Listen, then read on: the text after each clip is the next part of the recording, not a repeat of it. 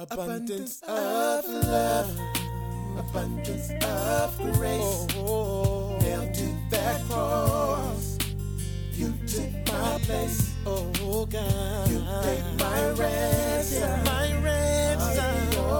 love, you gave us abundant life.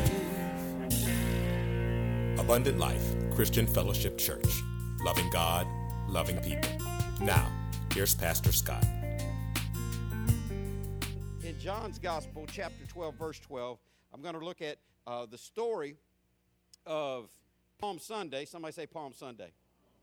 Oh, man, if we were in the Catholic Church, how many people have been in the Catholic Church? Okay? So I was born into the Catholic Church. If we were in the Catholic Church, we would be doing a whole lot of stuff today about Palm Sunday, even in some Methodist churches, Presbyterian churches, Lutheran churches. I'm not going to make y'all wave branches today. We're not going to burn any branches and prepare for Ash Wednesday next year, but we are going to look at what the Bible has to say about this incredible day in John and in Matthew. In John chapter 12, the Bible says, the next day, the news that Jesus was on the way to Jerusalem swept through the city. A huge crowd of Passover visitors took palm branches and went down the road to meet him. They shouted, "Praise God! Bless the one who comes in the name of the Lord! Hail to the King of Israel!" Jesus found a young donkey and sat on it, fulfilling the prophecy that said, "Don't be afraid, people of Israel. Look, your king is coming, sitting on a donkey's colt." Similar story, Matthew recorded in Matthew 21:1 says, as Jesus and the disciples approached Jerusalem, they came to the town of Bethphage on the Mount of Olives. Jesus sent two of them on ahead. Listen to what he told them in verse 2. "Go into the village over there," he said, "and you will see a donkey tied there with its colt beside it. Untie them and bring them here. If anyone asks what you're doing, just say, 'The Lord needs them,' and he will immediately send them." This was done to fulfill the prophecy. "Tell the people of Israel, look, your king is coming to you. He is humble, riding on a donkey, even a donkey's colt." The two disciples did as Jesus said. They brought the animals to him and threw their garments over the colt, and he sat on it. Most of the crowd spread their coats on the road ahead of Jesus, and others cut branches from the trees and spread them on the road. He was in the center of this procession. All the crowds around him were shouting, "Praise God for the Son of David. Bless the one who comes in the name of the Lord. Praise God in the highest heaven." The entire city of Jerusalem was stirred as he entered. "Who is this?" they asked. Verse 21 said, and the crowds replied, "It is Jesus, the prophet from Nazareth in Galilee." I want to preach to you this morning from a question: are you ready for Jesus to show up? And I'm going to hesitate. You know, normally I would have already turned around and be praying by now. But I'm going to hesitate, and I want to ask you, for real, are you ready for Jesus to show up? Pray with me. God, thank you for this time together. Lord, I thank you for allowing us to be here. Thank you for your spirit who lives inside us, God. I pray by your spirit now you'd be our teacher from your word. Lord, I pray that you would anoint me to say what you would have me to say and give us ears to hear you today. Lord, I pray for those who've come into this place that are hurting, that are dealing with issues, God. I pray that you would allow us a special focus right now. Allow us to focus on your word and bring healing, God. I pray that you would save the lost, deliver the backslider, heal the hurting. In Jesus' name, amen. Are you ready for Jesus to show up? Most time when people in this generation, this time of the world that we're living in, talk about Jesus showing up, they're talking about the different terms that theologians use, the rapture. They're talking about the second coming of Christ. They're talking about eternity. I'm glad that Jesus is coming back. He said when he left that I will come again and receive you to myself, that where I am, there you may be also. He said, don't worry, I'm going to the Father to prepare a place for you, but I will come back and get you. And I'm excited that God's prepared a place for me. I'm excited that one day Jesus is coming back for me. But I want to tell you, I live in a very real world. I live in a world where bills are due. I live in a world where people are crazy. I live in a world where I have to drive on 103rd Street and Blanding Boulevard. I live in a very real world, and some of the times all that far-off stuff can sound like pie in the sky and a sweet by and by. And I want to tell you something. I personally need help for the nasty now and now. Eternity's covered. Eternity is for sure. If you're saved, you're going to be in heaven forever. If you're not saved, please get saved before you end up in hell forever. But in the process of waiting on heaven, I need the Lord to show up now. Somebody say now. I need God to show up, not in our life, oh, the Lord is coming back in this generation. Nah, God is going to break through the eastern skies. Yes, he is. God is going to send back. God going to tap Jesus on the shoulder. And all that preaching that Jesus is coming back, that's cool. I believe that. I live on that. People say, Pastor Scott, do you really believe that Jesus is coming back one day soon? My honest answer is, I'm surprised that he hadn't come back already. Yes, I believe that he's going to come back soon. But when I got saved on July 15th, 1981, and I started listening to what they were saying in the church, I thought, man, he must be getting ready to come back now. Because they were talking about him reaching down into the gutter to save people. They were talking about once that last person gets finally saved, we're going to step out into eternity. I'm thinking, I had to have been last. I mean, he came all the way down and got me. We must be. I've been waiting on this process of the Lord coming back for almost 40 years.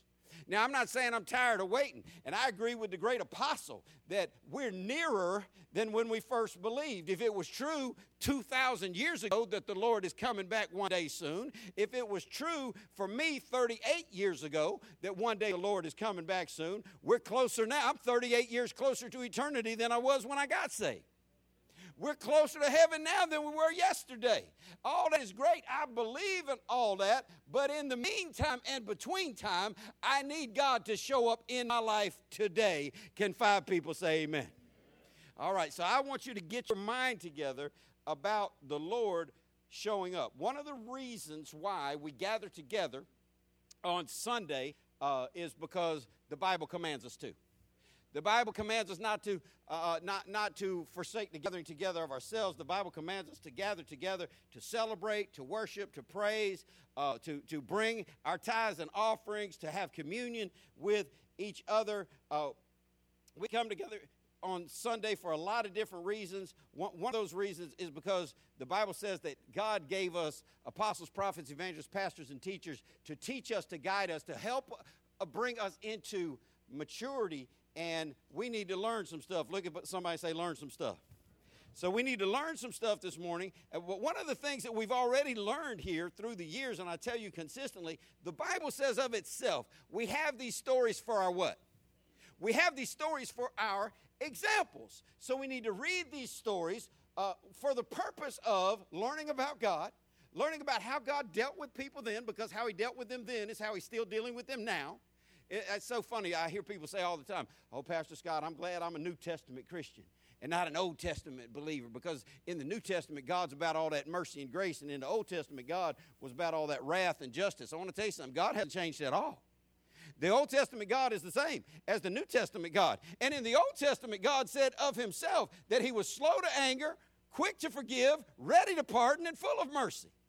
And in the New Testament, God still says all sin must be punished.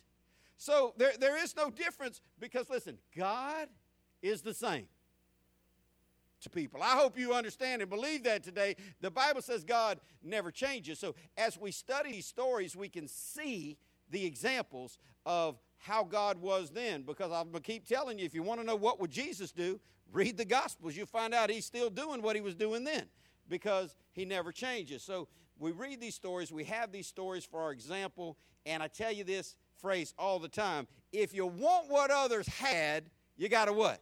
Do what they did to get it. If you want what others had, you got to do. That's good in every area of life. You want a good marriage? Do what other people with a good marriage do to keep their marriage good. You want to lose some of all this right here and not be so comfortable? Listen, I tell y'all, don't send me no diet tips. I'm comfortable in my fat. I've made peace with my fat. I'm 228 pounds of cuddly. I've made peace with all of it, from the head to the toe. I'm going to keep telling y'all. Some of y'all out there on that track running, bad for your knees. People are like, well, Pastor Scott, you know, the body's the temple of the Holy Ghost, and we're commanded to take care of it. That's why I'm not running. Bad for the knees. I used to say I did all my running in the Army, which I did a lot of running in the Army. I used to say that the only way I run now is if a dog was chasing me. I'm past that. Come on, Fido, I'll kick you in the teeth. Bad for the knees. I'm be tearing up the temple out there. Well, how are we on fat?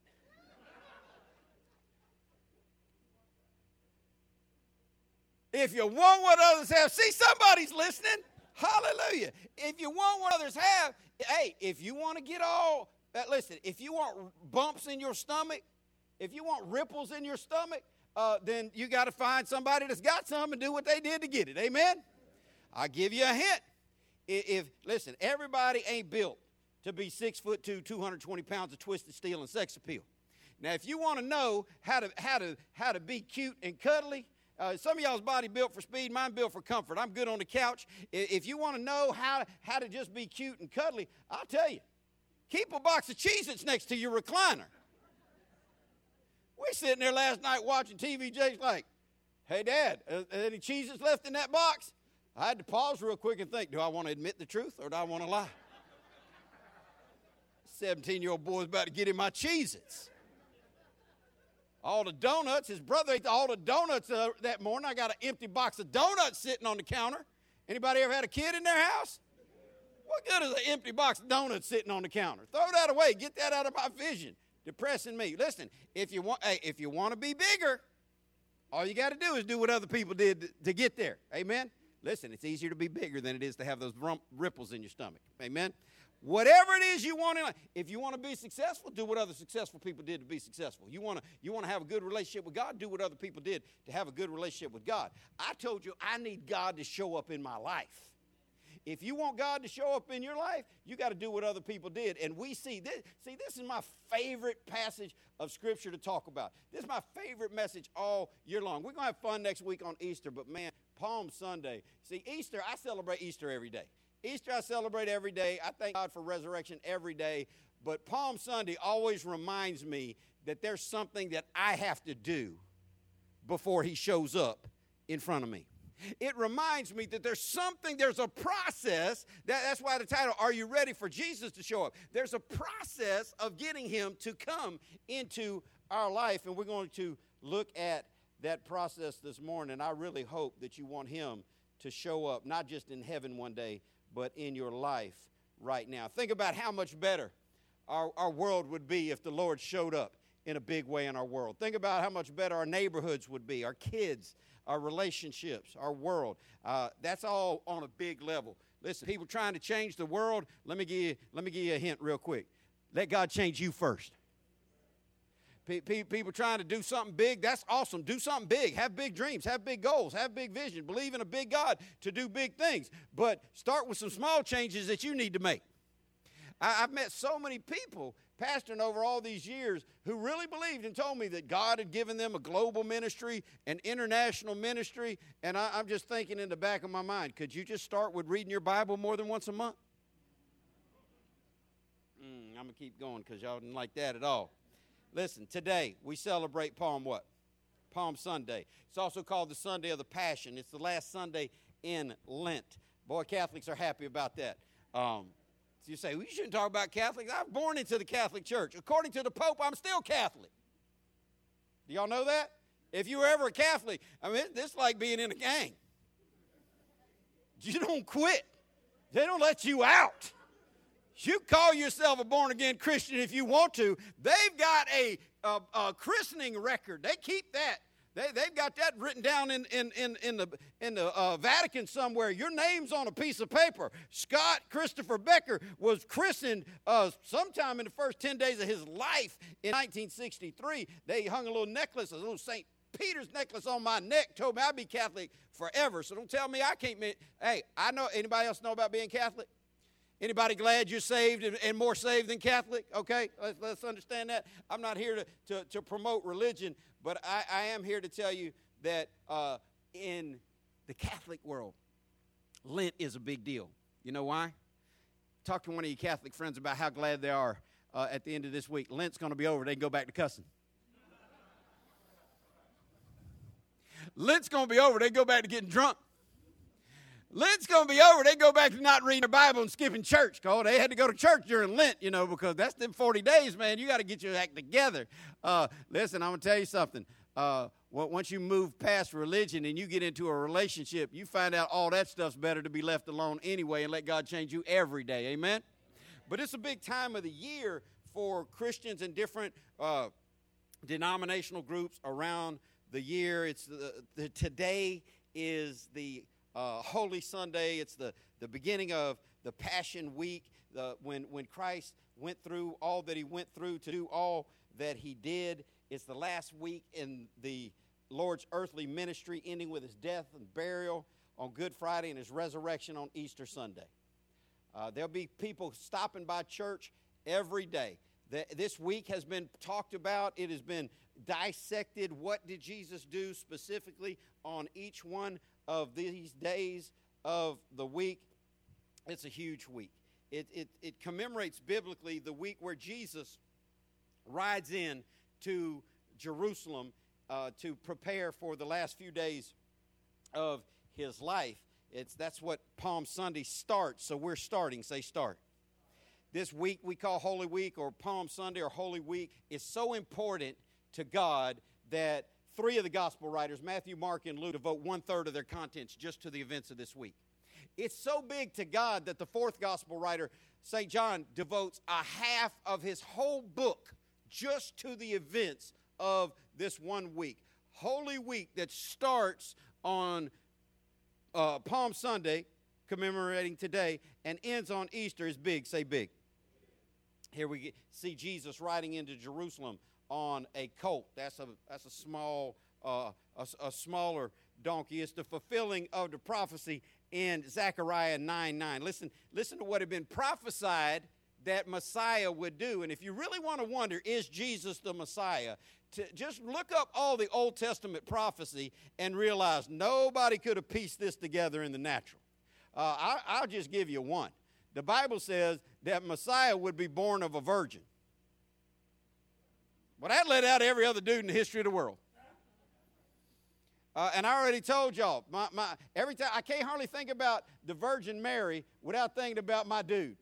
My dude, Joseph was a believer. You think you believe in God for miracles in the future? You think you believe in God to heal your bad back? You think you're a strong Christian because you believe God enough to come to Sunday? This brother believed that his girlfriend hadn't been with no other man when she was bumped out pregnant. I don't know any man that ever believed his woman more than that. Because let me just tell you, dude, something. She comes up pregnant, and you know it ain't you. And she says, oh, I haven't been with any. This is the Lord did this to me. Find a new woman.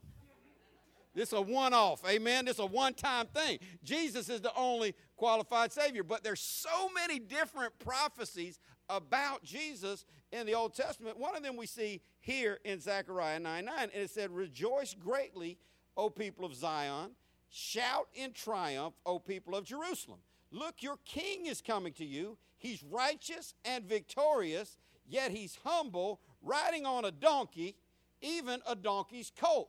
Now, you could say, oh, well, Jesus knew that prophecy, so he pieced it all together. Listen, in natural, it wouldn't be possible to get all this stuff done. And this was something that people have been watching because the Jews, they knew the scripture. They knew the prophecy of what to look for as to who Messiah would be. This is why they reject Jesus. You wonder why Jews don't accept that Jesus Christ is Messiah? Because they know what Messiah has to do. When they saw born of a virgin, check.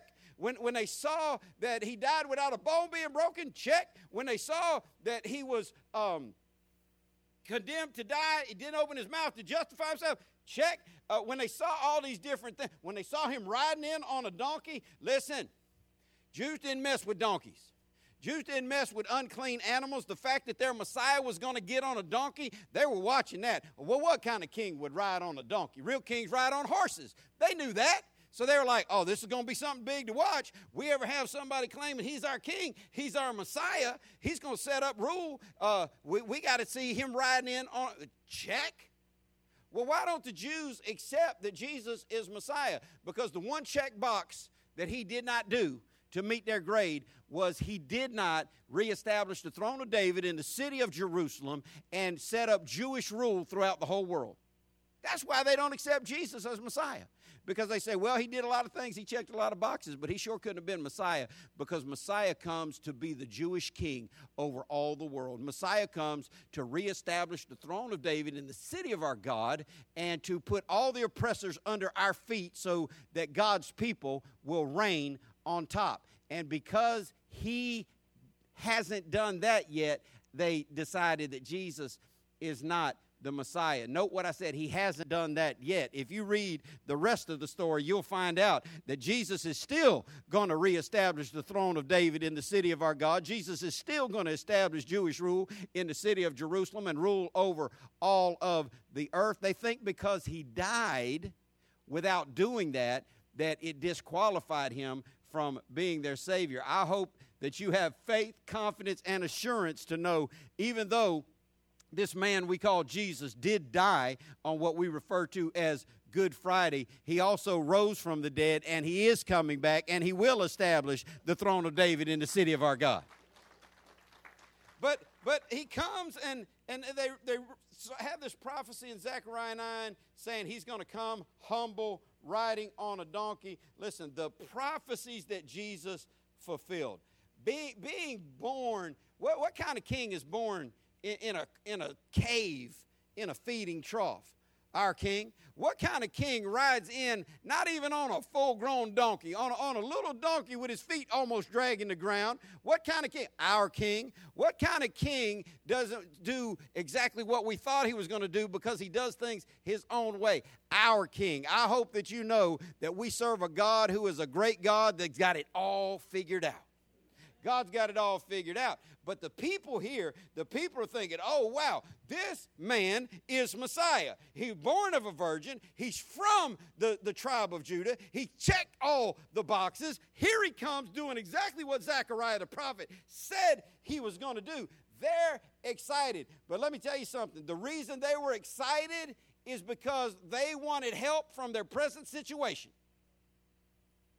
Now, I want you to think about you. If I could just wave a magic wand over you right now and I could help you in your present situation, change your back pain, change your crazy children, change your whacked up spouse, change whatever it is you want, change your finances, change your bunions, whatever it is you want help with, if I could wave and change your right now situation, or I could say you could have your right now situation changed, or you could have paradise in heaven forever with Jesus, which one would you want? You say that, but which one do we really focus on and stress on? How am I going to pay my car note? Quit hiding it in the garage. Let the repo man get it. He's going to get it eventually. He ain't giving up. They're going to turn off my lights. Well, that's okay.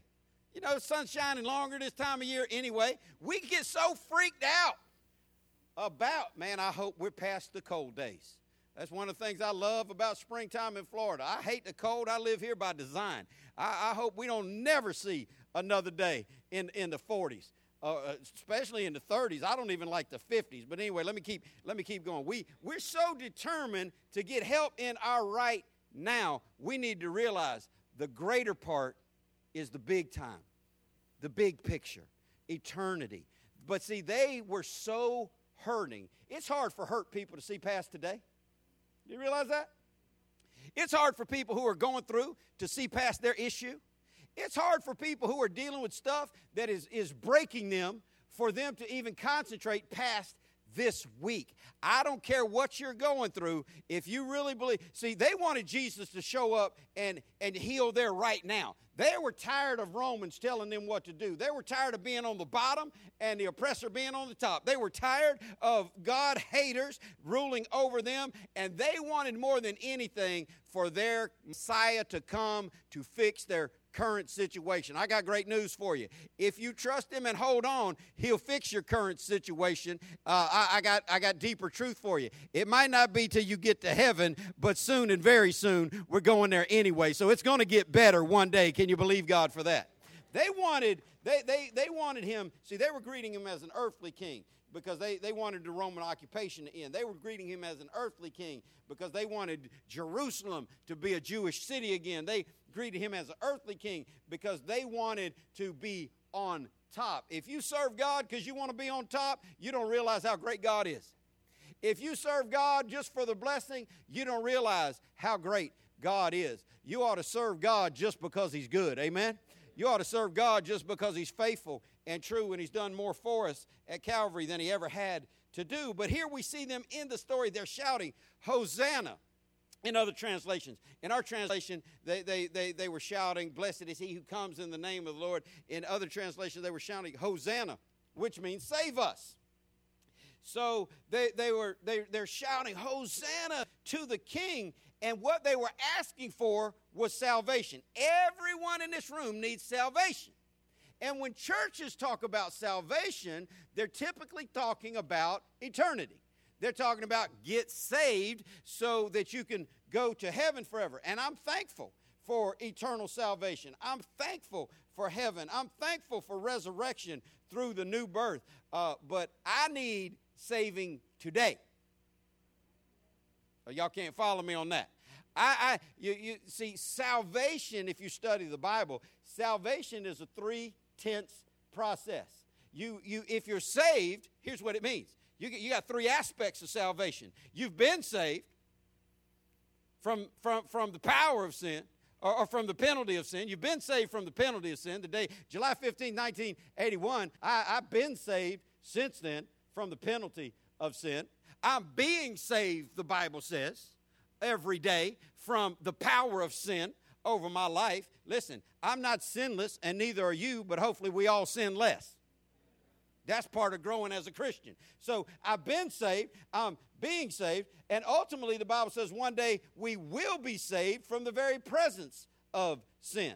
So there's a past tense aspect to your salvation. That's when you got saved. There's a future tense aspect of your salvation. That's when it's all going to manifest in eternity. But in your present tense salvation, which is the same Greek root word for our word deliverance, salvation and deliverance are very, oh, Pastor, I don't need to be saved. I accepted Jesus. I walked the aisle and prayed a prayer and all that. Okay, you've been saved, but are you being saved from your sin, from yourself, from your circumstance? Is your salvation manifesting on a daily basis? They weren't looking at anything in the future. They weren't looking at the big picture. They were looking for God to save them right now. They wanted a deliverer, but they didn't want a deliverer that they had to bow to get them to heaven. They wanted a deliverer that would do their bidding.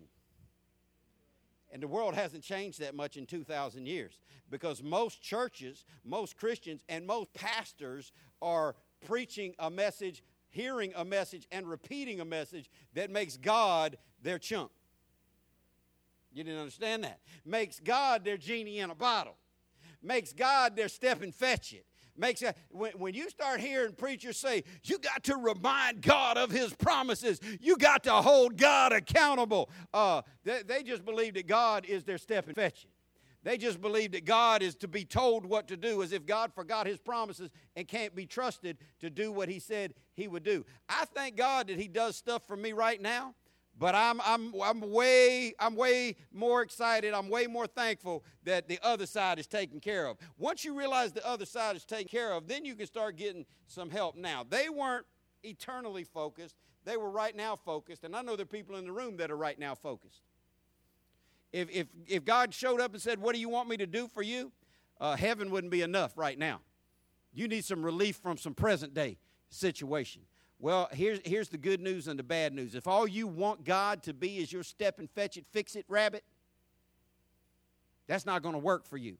But if you accept God for who he is, the eternal King, the risen Lord, if you accept God for the only true and living God, not only will he give you eternity in heaven, but if you'll do the things he said, because remember what he said, I set before you a choice to be blessed or a choice to be chastised. If you do right, you'll get right. So the good news is you can have help here in the present, and you can have help in the eternity. But this morning I want to talk to you about preparing yourselves for the coming of the Lord now. Say now. Sure, he's going to come back, but I want him to show up now. I want him to show up in his church now. I want him to show up in my life now. I want him to show up in my family now. I want him to show up in my finances now. And in our text, we see Jesus making what theologians call the triumphant entry into Jerusalem. And I want us to see some key things about this passage so we can see how to prepare for his entrance, because I told you, he's consistent. He never changes. How he did it then is how he'll do it now. How he came then is how he'll come now. So let's see some cool things about this first Palm Sunday. First thing I want you to notice, here's a double negative for you. Here's a grammatical issue. He didn't tell them not to call him king. If he didn't tell them not to call him king, some grammar person clean that sentence up and say he told them to what? Call him king. That double negative usually is not necessary, but here it is emphatic. He didn't tell them not to call him king. The reason it's emphatic is because he had spent his entire ministry telling them, shh. He had spent his entire ministry telling them, don't tell anybody. He had spent his entire ministry being God, walking in the flesh, the physical, visible image of the invisible God. He had spent his entire ministry doing miracles and great things and telling people, shh, it's not time for that yet. He downplayed all the big stuff that he did. But listen, that time is over. Say over. He's not downplaying who he is anymore. And this starts now. Say now. You need to let this start now in your life, because most people who claim the name of Christ, most people who swear to be Christians, most people who would say, I'm saved, I'm born again, I'm a Christian, are yet and still living in a pre-Palm Sunday mindset. And we've got to get out of a pre-Palm Sunday mindset. What is a pre-Palm Sunday mindset? It's a mindset that says, I don't have to shout about every good thing God does. But a post-Palm Sunday mindset says it's now time to open our mouths and to shout and let the world know who this Jesus is. Because up until this time, during his entire ministry, he's been telling people, shh, don't tell it. Remember in Matthew chapter 8, the leper came to him and said, I know that you can heal me. Jesus healed him. And in Matthew 8:4, Jesus said, see that you tell no one.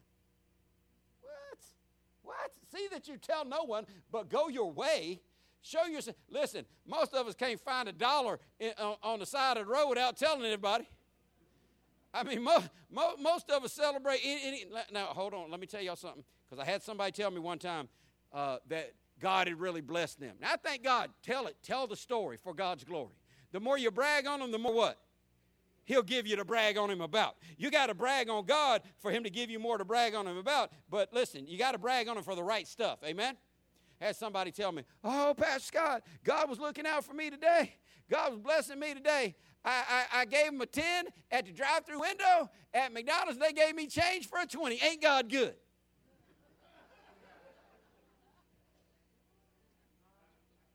Yeah, God's good, but you're a thief. Oh, no, they gave it to me. That girl made a mistake. Her drawer is short. She might get fired. You better drive back up there and get that girl that change back. We've got to give God glory for what he's doing. Make sure it's what he's doing, though. Amen? So he tells this leper, though, he didn't say, go tell my story. Go tell everyone. No, shh. He said, see that you tell no one. Think about the blind man in Mark 8:25. Jesus heals this man. And in verse 26, after Jesus heals this man, he said, he sent him away to his house, saying, neither go to the town nor tell anyone in the town. Man, could you imagine? Okay, you've gone from being blind. I don't think he had to tell too many people. I mean, that tells a story without a word, amen? But Jesus told him, no, man, don't go broadcasting my business. You be healed, you keep that to yourself. Jesus was operating differently before Palm Sunday than he is during and after Palm Sunday. Think about the little girl he raised from the dead in Mark chapter 5. This girl, he brings her back to life, and everyone's overcome with great amazement. In verse 43, the Bible says, but he commanded them strictly that no one should know it, and he said, give her something to eat. I'm going to tell you something now. I thank God, because most of y'all couldn't hold water. Amen. Thank God you wasn't in this pre-Palm Sunday deal. Most of y'all, anybody know, Pastor, I just can't keep a secret, don't tell me one? Elbow that person you're sitting next to and say, you should have raised your hand. You know you can't hold water. These people were told, oh, yeah, don't tell anybody I raised your daughter from the dead. What? Man, we get to work on time. Listen, let me stop putting your food on Facebook. Man, we get a nice looking plate of food at a restaurant. You see people posting it. What are you doing? Facebook post. Just finished vacuuming. Going to wash the dishes. Ain't nobody studying you that hard. Nobody cares what you're doing in your house. Get off that craziness. Oh, my followers. Okay, let me keep moving. You're driving me crazy. I lost my train of thought now. We tell everything now. You got to let somebody know you just finished vacuuming. I mean, well, probably a miracle if you ain't done it in 5 years, amen. But you got to put this type of minutia out there to the public. Imagine if Jesus had cured your blindness. Imagine if Jesus raised someone in your family from the dead, and he's like, let's keep that on the hush.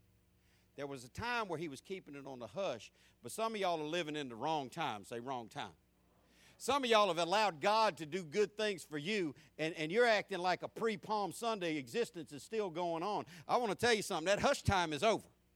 He took the lid off on Palm Sunday. There was a time when he flew beneath the radar, but those days are gone. Jesus is not telling us to not call him king anymore. Jesus is not telling us to keep quiet what he's done for us anymore. We need to do what the songwriter said to do, and we need to go shout it on the mountaintop. We need to let all the world know he saved me, he changed me, he helped me, he loved. Does anybody know God done something for you? You got to learn how to open up your mouth and let the world know. The next thing I want you to see is the things that they did. Say things. If you want what others have, you got to do what they did to get it.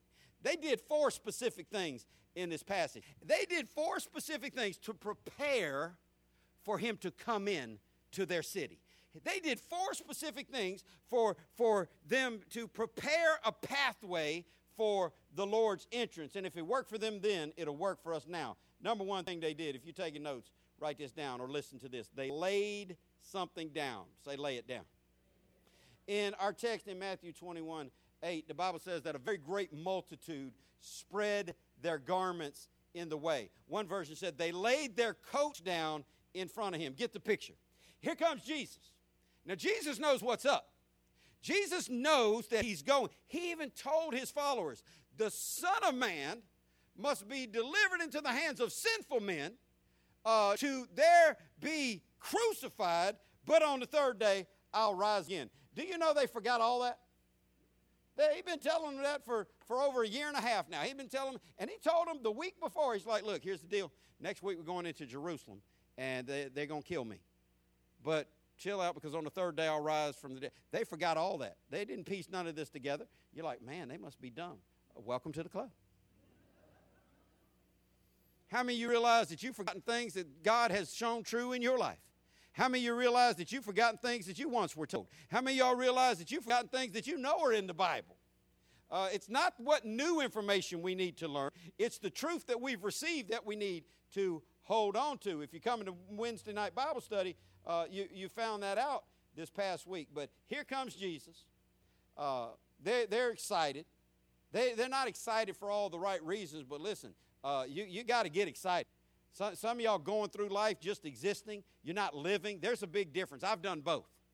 I've had times in my life where I was living. I've had times in my life where I was just existing. Living is more fun. Somebody say amen. Not only is it more fun, it's what God designed you to do. If all you're doing is getting up on Monday to go to work so you can get up on Tuesday and go to work, that's existing. If you are enjoying your life, if you are thriving, if you are growing in your relationship with this amazing God, that is living. But these people, they're just living from moment to moment. Right now they're caught up in the moment because what they think that God is going to do for them. And So they're celebrating. Here comes their king, and all they're thinking, that's right, kill all those Romans. Do it my way. I need everybody in the room to understand something. God is not going to do it our way. Y'all know what's coming next. Drill Sergeant Robinson. Man, when I was at Fort Dix, New Jersey, in basic training for the United States Army, I had the most awesome drill sergeant in the history of the world. He told us 20 times a day on minimum. This ain't Burger King. Sometimes he'd finish the speech and let us know, you ain't going to have it your way. You're going to have it the United States Army way. You're going to bleepity-bleep, have it my bleepity-bleep way. Okay, dog, it ain't Burger King. There's a speaker there. Hallelujah. God is not going to do it our way. God has his way. They wanted it. They were trying to celebrate on their own purpose, so it didn't last long for them, but we got to do better, say better. They they're laying their coats down in front of the Lord. Some of y'all watch those old movies where the gentleman would lay his jacket down for the lady. Listen, I believe in equality. Your feet get just as muddy as mine. They'll lay that thing down. They were spreading their coats down in front of a donkey that they viewed as unclean. They weren't putting that coat down. Jesus' feet wasn't touching them coats. What he was riding on was touching those coats. But these people were looking to show an expression. They were laying something down. They did it as an act of surrender. Say surrender. Now, you've all heard, most of us heard the expression that clothes make the man. That's not a modern day expression. People have been believing that forever. People have been believing, look how special I am. Look what I'm wearing. It's not what you're wearing on the outside. The Bible says man looks on the outward, but God sees the inside. But they knew then, they felt then what so many people feel now, that their clothes are their prized possession. Their clothes help make them somebody. Listen, just because you're wearing big don't mean you're living big. I'll give you a hint. If you're charging your clothes on a credit card, you just broke as a joke. You ought to be charging at Walmart. You pay those off faster than the ones you charge at Dillard's. I'm just trying to help somebody. But they knew that they felt the same way then that many people feel now. That for some people, their clothes are their life. You don't believe me? Get around some of these kids. You don't believe me? You really want to punish your kids? I told my kids, I was snatching them Timbs off your feet. I will send you to school in Bobos. Don't think I won't take them Jordans off your feet. Don't think I will go to Walmart. I will get you a pair of $3 tennis shoes. Listen, I did that one time till I found out he had his friend meeting him before first period. His buddy was bringing a pair of J's so he could slip them on. I'm like, oh, y'all trying to be slick. I will find you out. But for some people, they put a lot of value on their clothes. Anybody believe that? If you don't believe that, you ain't seen the price of clothing today. But this was them laying down their prized possessions. They were giving up their pride. They didn't have a lot back then. For some of them, all they had was the clothes on their back. But this is a picture, this is an example of if you want Jesus to come into where you are, you got to lay down something that you care about. I wonder if we just started with Evelyn and went all the way around the room, when I got to you, if I said, what have you laid down that you care about for the Lord to come into your situation? See, if you're saved for real, if you're loving God and serving God for real, you got a long list of stuff you laid down. Started with your life. You had to lay down your pride. You had to lay down a lot of different things. They laid down what they had. Not only did they lay something down, number two, they cut something down, so they cut.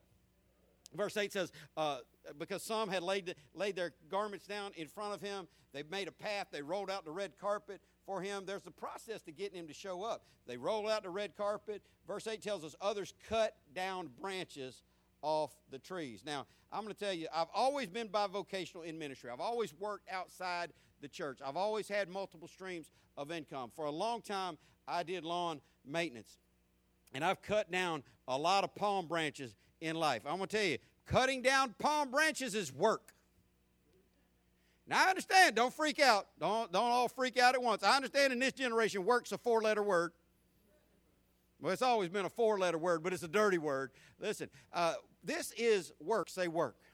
Now, there's a lot of commentary on why they cut down palm branches. There were other type of branches they could have cut down, but they cut down palm branches, and in this time, palm branches signified power. Palm branches signified righteousness. Palm branches were the national symbol of their government. The national bird for America, somebody over 20 tell us. Yeah, why they got to be over 20? Y'all know these teenagers don't know the bald eagle. Well, mine does. Well, you're special. Let's keep moving. The palm branch, just like the eagle is the national symbol of our country, the palm branch was the national symbol of their government at their time. Listen, their money had a palm branch stamped on it. Palm branches were big, and there's a lot of commentary on why palm branches. Why did they lay down palm branches? I don't want to spend time talking about what that might have represented. I mean, we could say they were giving up their allegiance to Rome because that's what the government was stamped with, to follow him as king. They could be doing away with the old to embrace the new. They could be saying that because palm branches signified power, that he was powerful. There's a lot of ways we could go with that, but I don't want to focus on the palm branches. I want to focus on the cutting. Say cut. How'd they get the palm branches down? They cut them down. Listen, go ahead and go into somebody's yard. Make sure you know them before you do it. And just grab a palm branch and pull it off. How's that going to work for them, Jason? You ain't doing that. This ain't like no tree. You know, if you take a tree branch and you bend it just right, you can kind of peel it down. That ain't working for no palm branch. That's not you. You just go. Here's the thing. Do this. Make sure you have gloves on, or tell somebody you don't like to do it. Go grab that palm branch and rip that up out the ground for me in one giant tug. That hand is coming away damaged. Okay? It takes effort. Say effort. They had to cut these palm branches down. I want you to get the point. The point is, if you want God to show up in your life, not only do you have to give up something, not only do you have to take something that you value and lay it down for the Lord, but you also have some work to do. Cutting down palm branches is work. Most people don't like the concept of work. I do a lot of reading. I do a lot of studying. It is crazy. We have a generation of young people in the workforce today that don't want to work 40 hours a week. They want to work from home, and they don't want work. Listen, you ready for this? They don't want work to interfere with their passion. I'm not saying you should let work interfere with your passion, but don't expect me to front the bill for it if you're not willing to work for it. Work has been conflated in recent times to mean something that it doesn't mean. Work is not bad.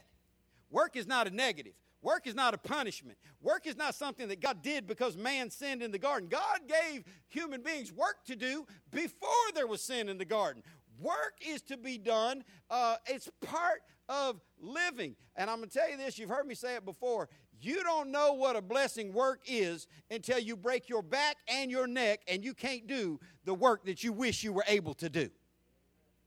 Until you realize that you got to depend on other people to do stuff that you've always done yourself, you don't realize what a blessing work is. But I want you to get this morning. Work is a blessing. And work for the Lord is a requirement. If you want God to show up in your life, you got to lay something down, but you also got to do some work.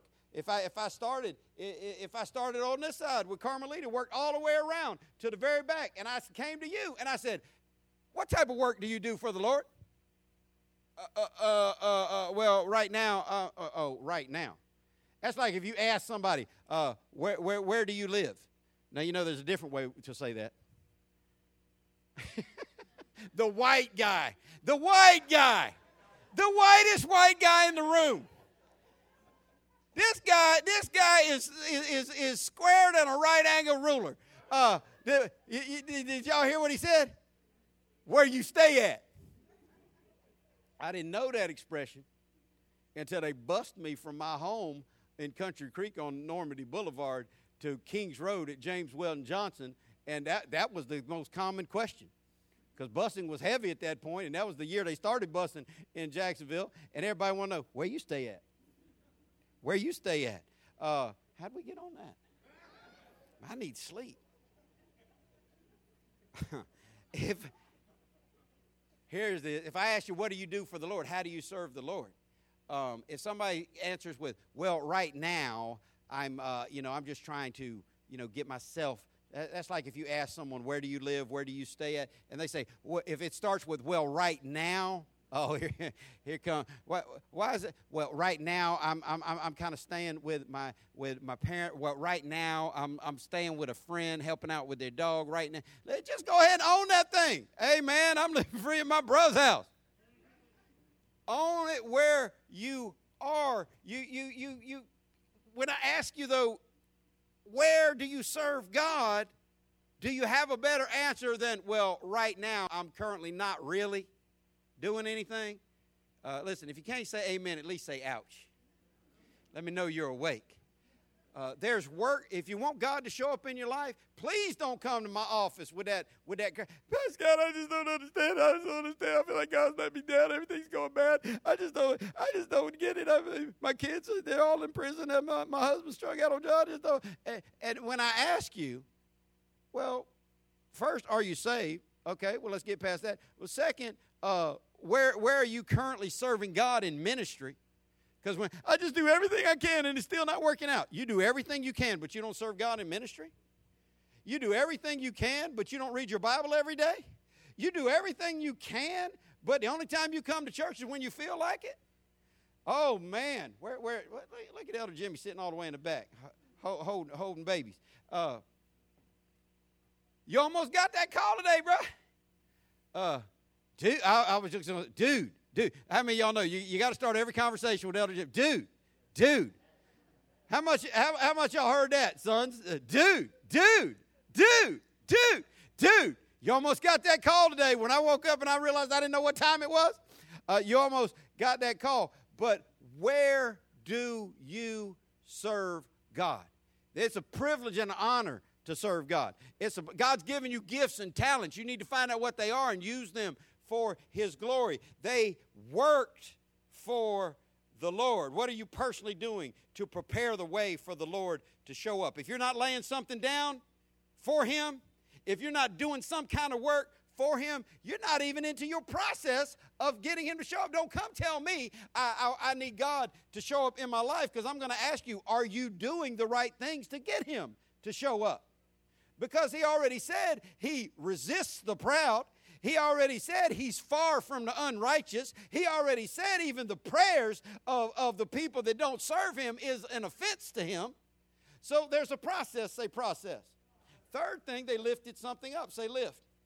In verse 9 of Matthew 21, the scripture says, He was in the center of the procession, and the crowds all around Him were shouting, praise God for the Son of David. Bless the one who comes in the name of the Lord. Praise God in the highest heaven.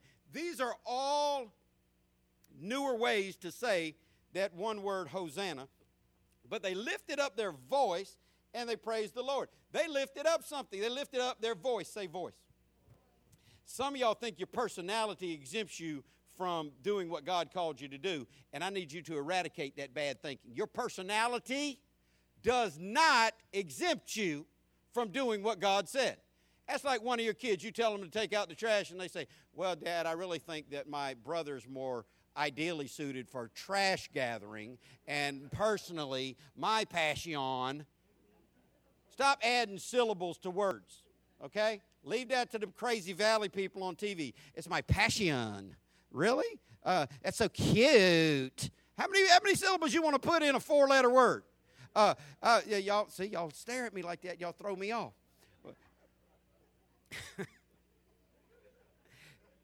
Your personality does not exempt you from doing what God said. I've had people tell me, Pastor Scott, I don't want you to think I don't love the Lord. I know sometimes you probably catch me. I never say amen. I never raise my hand. I never smile in church. I never get excited in the praise and worship. But that's just my personality. Well, your personality does not exempt you from doing what God said. God said, now watch this. I'm going to show y'all rebellion in its highest form. I want to show y'all hatred in its highest form. I want to show y'all independent spirit that refuses to follow instruction in its highest form. The Bible says this: lift your hands in the sanctuary. So I'm going to give you a chance to be real biblical right now. I want everybody to lift at least one hand. Will be hands. Lift your hands in the sanctuary. Now, I'm not going to look right at you because you didn't raise your hand. But I thank you for making my point. I thank you for making my... I ain't do it. It's not my person. I'm not into... I already told y'all, some of y'all in trouble if you ever get robbed. Just in trouble. But because when Ray says, put your hands up, fool! Not me, dog. I'm Methodist. We don't do that. You must have had me confused for one of them holy rollers. Bang, bang, bang, bang, bang, bang. Bang, bang, bang. Bang.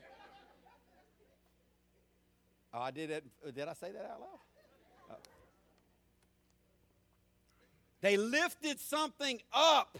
It didn't say the ones who were outwardly demonstrative, the ones whose personality led them to be shouters. It didn't say the ones who were big-mouthed, loud people. They all lifted up their voice and praised him. It's not about, some of y'all have heard the story. When I first went to my first service at Bishop's Church, he and I went out to eat afterwards. Him and I have been studying the Bible together for a couple of weeks. I finally showed up to a service, and he's like, well, what'd you think? I'm like, oh, my goodness, man. The music was off the chain. The people so nice. The message, man, you've been the greatest preacher I ever heard. And then I told him this. I said, but all that booty swaying and rocking, all that butt bumping and grinding, that just ain't me, man. I'm too white and too tight in the sphincter for all that. He said, let me share you something, boy. He said, it has nothing to do with the melanin or the strength of your sphincter that you won't move your body, lift your hands, and dance in the presence of the Lord. It's not about your personality. He said it's about your exposure and your willingness to do what God has commanded you to do. And I thought, well, that is real, because there's a lot of stuff in the Bible tells us to do. And a lot of, well, you know, I'm just one of those. I'm more quiet and subdued. You be all as sedity as you want to be.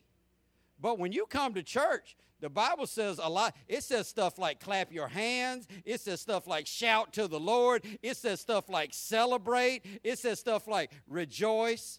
I feel bad for some of y'all's kids. Now, y'all know I don't even show up to these award ceremonies because I don't believe in them. I don't. Y'all do y'all. Third grade award. Every kid in the class gets an award. Your kid got an award as best smiler. You know what that means, don't you? Junior wasn't good enough to get no other awards, so they made some up on the flip for Junior. I don't go to that because I don't want my kid getting that award in front of me. So I'm not into all that stuff. But if you go to those awards and you're as sedity at your award ceremony as you are in church, I feel bad for Junior. Because y'all know, Bubba's mom, it don't matter how many times this could be at a graduation where you're supposed to celebrate. It don't matter how many times the principal says, now, let us all be mindful. We have many students today. And everyone's going to walk across the stage. We're going to call their name. And please be mindful that everyone would like to hear their student's name called. So let's hold our applause until the end, and we'll all clap together. Sedity people are sitting there thinking, well, fantastic. I didn't want to bruise my hands. Bubba's mom brought the cowbell off the cow's neck. Bubba's dad didn't want to go buy a rattle, but he brought his old half-broken socket set, and he's just going to spin a wrench in the air. Now coming, William Thurgood III. Mary Beth Phillips. Bubba Ray John. Wow! Wow! Ding, ding, ding, ding, ding, ding. Ah! Bubba! Bubba! Now I used Bubba because the white guy spoke out. I could have said Taquisha. I could have said Jamal. That's an inside joke. There are people that are willing to celebrate. Well, I'm just more reserved. Really? Really? You go to your team against your hated rival. Show up to the Gator Seminole game. And, you know, when the Seminoles think they got that on lock, when the choke at Doak is going on, every Sadiddy Gator fan in the world was standing up, high-fiving strangers, speaking in tongues out of football stadium. Just says, I don't know. What? I don't know. Why? Lifting up their voice for Bubba, Taquisha, Jamal, Ray, Pookie, and them. All of them.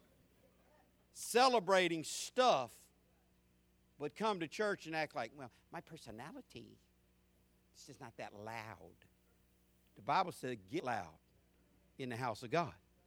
You got to open up your mouth. You want God to show up in your life, you better lift something up. If I asked you right now, unless you've been through our series on praise, what praise really is, if I asked you right now, how do you praise the Lord? The number one answer I've gotten through the years, tell them what it is. I praise the Lord how? In my heart. This is the most unbiblical answer that you'll, well, you tell me, how do you praise the Lord? Well, Pastor Scott, to me it's a personal thing. And I praise the Lord in my heart. You can't do that because praise is a verb. It's not a concept. You can worship God on the inside, but praise is demonstrative. Praise is significant of an action. I told y'all before, it'd be like if you told me that you like to go fishing. I said, oh, fishing? What? Fishing? Yeah, fishing's my thing. I love to fish. And you're like, oh, really? You like freshwater or saltwater? If I looked at you and said, oh, you mean like touching bait? Or like on a... No, I'm too white to get out in the sun and do all that. No, I fish in my heart. If you're smart, that's when you start backing up. Nice meeting you, bro. No different than you gym rats. You start talking about stacking plates and lifting weights. You start talking about moving steel and working out. And I'm like, what? Working out? That's me. Now, I'd have to be on the phone to pull that off. But if I love working out, man, I'm about it. And they're like, oh, really? Well, you know, are you more focused on your cardio? That's somebody saying you're fat. Or are you using machines? Well, what? You mean like showing up at a gym with sweaty, smelly, place smell like dead socks? No, I lift weights in my heart. That's when you need to back up and walk away and know people are crazy. Listen, you telling me you praise God in your heart? You don't do verbs in your heart. Go ahead and tell your kids, yeah, I'm going to cook dinner for y'all in my heart. It's not how you do an activity. You have to do something, so do something. Most people haven't been taught that praise is demonstrative. The Bible says lifting your hands is a form of praise. The Bible says clapping your hands is a form of praise. The Bible says shouting to the Lord is a form of praise. Singing together is a form of praise. Let me tell you what the New Testament says about praise in Hebrews 13:15. By him, therefore, let us offer the sacrifice of praise to God continually. That is the fruit of our lips, giving thanks to his name. If your mouth is not opening up, and sound coming through your lips giving thanks to his name, you don't praise him. You don't praise him. If you won't lift up your voice and let your mouth praise him, then you don't praise him. I want you to know, if you want God to show up in your life, you got to open your mouth. Say, open it. Psalm 22:3 says God inhabits the praises of his people. You want God right in the middle of your stuff? Start praising him. He will show up. I'm going to ask you this. What type of preparation did you make coming into this place this morning for the Lord? What did you prepare? Now, if you can say, oh, Pastor Scott, I woke up rejoicing. Oh, Pastor Scott, I woke up, I spoke to the Lord before my feet touched the ground. Oh, Pastor Scott, I had quiet time before I came to church. Pastor Scott, I made out my check and thank God for increase to be able to invest in his kingdom and obey his biblical principles. Oh, Scott, Pastor Scott, I was so excited when I pulled up into the parking lot, I was just looking for a hand to shake and a neck to hug. Oh, Pastor Scott, I was so excited, even though I didn't like any of the songs that were picked out, I was singing and rejoicing because I'm just so, well then, okay. You're laying stuff down. You're giving stuff up. You're lifting stuff up. You're doing all those things. But there's a fourth thing that they did. Let me say this when we get out of here. They told the world who he was. They told the world who he was. In our text in Matthew 21:10, the Bible says, when he came to Jerusalem, all the city was moved, saying, who is this? That's a big commotion. They want to know what's going on. Who that is? No S in that word at all, by the way. Two letters. Yeah, we talk about Mary Beth making 3 syllables out of the word cute. How about making one sound out of the 2-letter word IS? Because it is. I'm going to keep going. Who is it? And the multitude said, this is Jesus, the prophet of Nazareth of Galilee. They told the world who their king was. And we need to do the same thing that they did. Jesus showed up in the very middle of their situation because they did the right activity. You wonder why God's not involved in your present day life? You're not doing the right activity. You wonder why God's not showing up in your finances? You're not doing the right activity. You wonder why God's not showing up in your home? You're not doing the right activity. You wonder why God doesn't feel present in your vehicle as you drive down the road? You're not doing the right activity. You got to prepare a pathway for his coming. The last thing they did, they told the world who their king was, and we need to do the same thing that they did. We need to be speaking the name of Jesus everywhere we go. Well, they don't let me do that on my job. Listen, I got 2 things to say about that. Don't be that lazy, fake Christian who spends all your time witnessing on the job and not doing what they hired you to do. I've employed those fools and fired them. Well, I was just evangelizing the customer. Listen, son, we're here to cut the grass at this apartment complex, not talk to the people in bikinis at the pool. Well, I was inviting her to church. Well, you need a new job. I didn't pay you to come out here and evangelize. Don't be lazy on your job, but don't fear to speak the name of Jesus when the situation is appropriate. It's crazy to me. I've seen it. It just drives me crazy. I could be standing in the line at the Kangaroo on 103rd Street. Y'all know how long that line is. I'd be 9 deep in there. Somebody sneeze at the front register. 3 people in line lean around. God bless you. I'm thinking, ain't this a country? You tell a stranger, God bless you for sneezing, which is bad theology, false theology, birthed out of occultism. Study why you tell people God. I'm not saying don't do it. I'm just saying that's the root of it. People will tell a stranger, God bless you, when they sneeze. Oh, that's all acceptable. That's all fine. That's all. That's what we do. But if you just walk by somebody in the Walmart, hey, ma'am, God bless you. Then her husband like, what you talking to my woman, dog? What? We're scared to death just to say, you got to wait on. I sure hope somebody sneezes today because I'd sure love to say God bless you to somebody. You need to open up your mouth and speak up for God on the regular. You need to let Jesus' name come out of your mouth. When they want to know who this is, the people weren't scared to say it because they needed him to show up. And we need to make sure we're ready for him to show up today in our own life. So let me ask you 4 questions. I know I've been long, but I'm done with this. Have you laid anything down for the Lord? You need to lay your life down. You need to lay your pride down. You need to lay your possessions down. Listen, you need to lay down your belief that you already know everything and can't be taught anything. You need to lay down your religious concepts and embrace the truth of this book about our great God. Not only have you laid anything down, are you working diligently for the Lord? The Bible says God blesses hard work. The Bible says lazy people will come to poverty, but he blesses the hand of the diligent, hard-working people. What are you doing to serve the Lord? Everybody in this church ought to be involved. We'll give you an opportunity. Saturday at 1 o'clock, come show up. We're going to vacuum some floors. We're going to lay some mulch. We're going to do some stuff to pretty this place up. Give you a chance to work. You want to do something? We got people serving right now in the nursery, doubling up. Was in there last week, in there again this week. Why? Because not enough people volunteering for the nursery.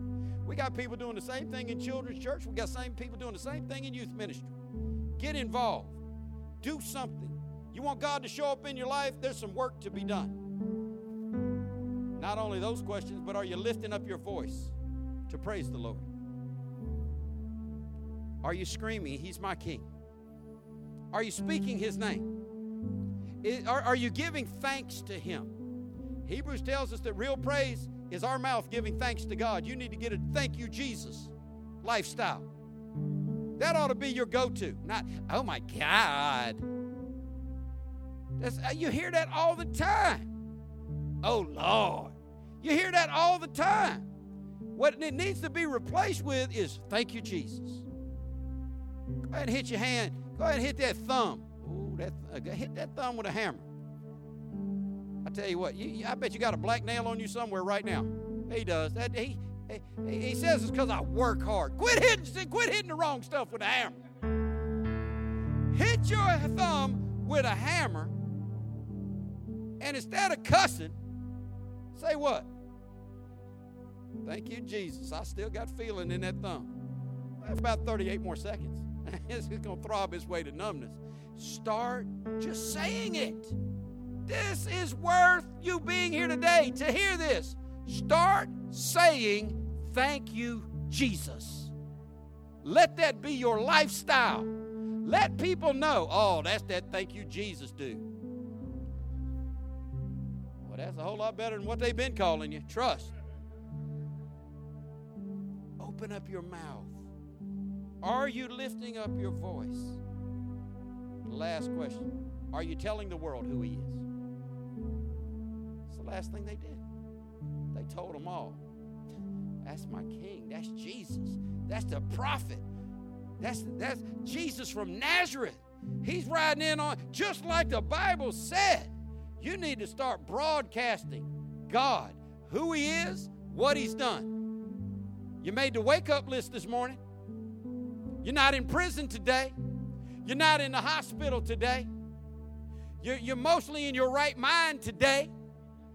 Thank God we're all clothed today. Have you thanked Him for anything? Don't answer out loud, but just in your mind.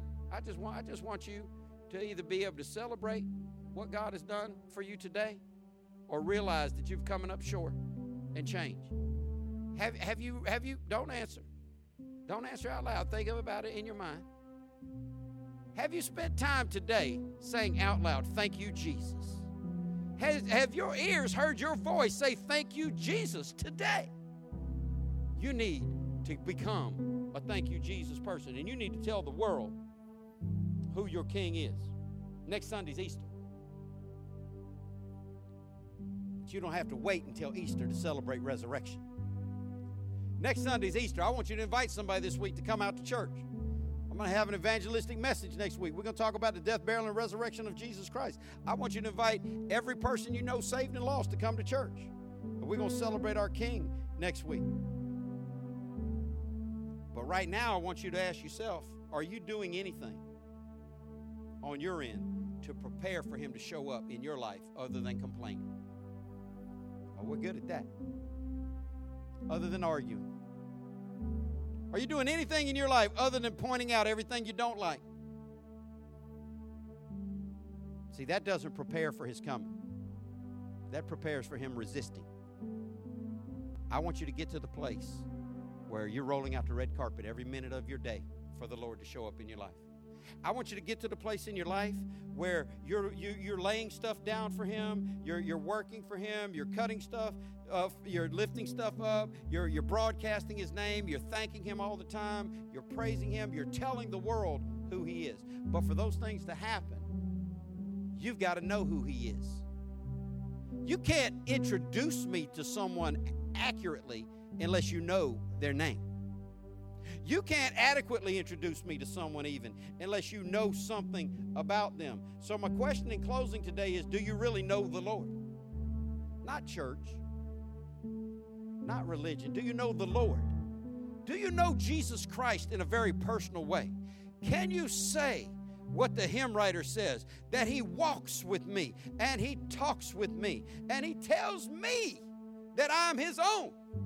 Do you know for sure that if you stepped out into eternity today, that you'd be in heaven? Do you know for sure if you closed your eyes on this side that you would really open your eyes up in heaven? Do you believe that heaven is real, and is Jesus real to you?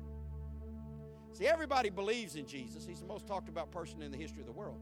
More books have been written on him than any other figure that ever existed. Everybody believes that Jesus is. But do you believe that he died, was buried, and rose on the third day as payment for your sins? Because the Bible says if you'll confess with your mouth the Lord Jesus and believe in your heart that God raised him from the dead, that you can be saved. All you have to do is call on him.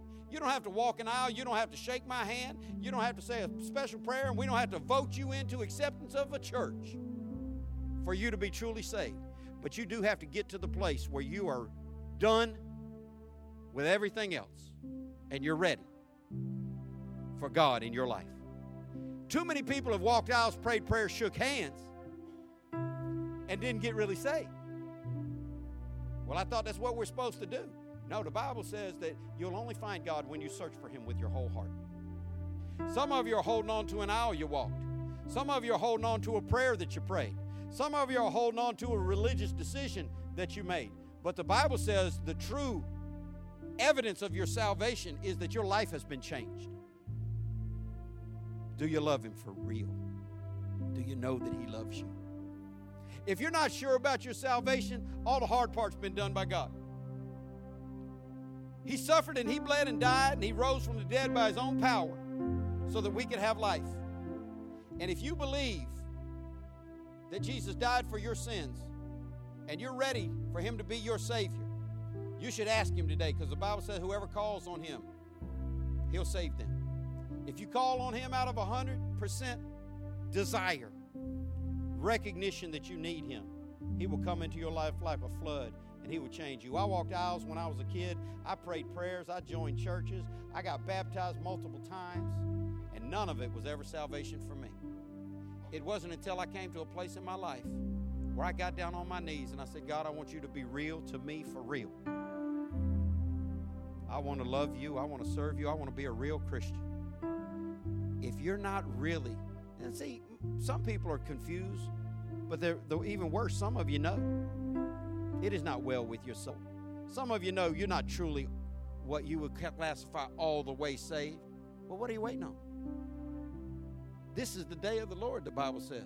The Bible says don't harden your heart like they did in the old times. If you hear the Lord calling you, you ought to respond.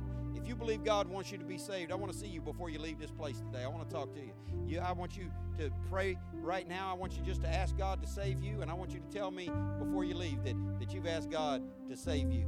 Or if you have questions, I'm going to stick around after church. You come and talk to me. But I want you to know this. God is real.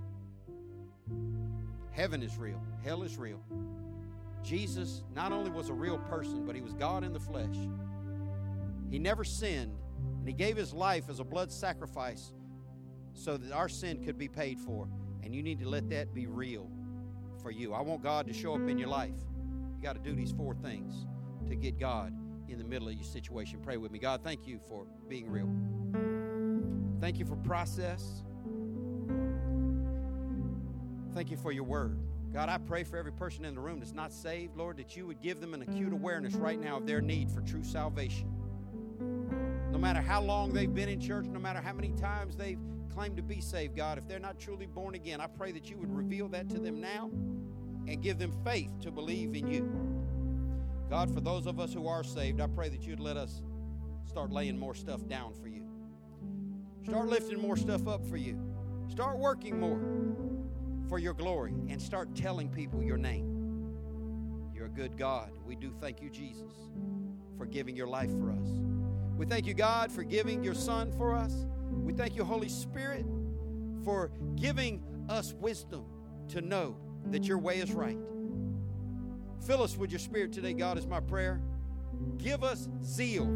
Give us passion for your glory in Jesus' name. Amen. Abundant.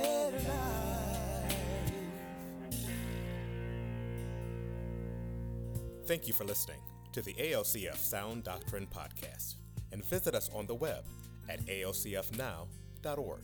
Your financial support for this ministry allows us to share the gospel around the world. Your support is greatly appreciated. If you would like to give a donation, please go to alcfnow.org. Abundant Life Christian Fellowship Church, loving God, loving people.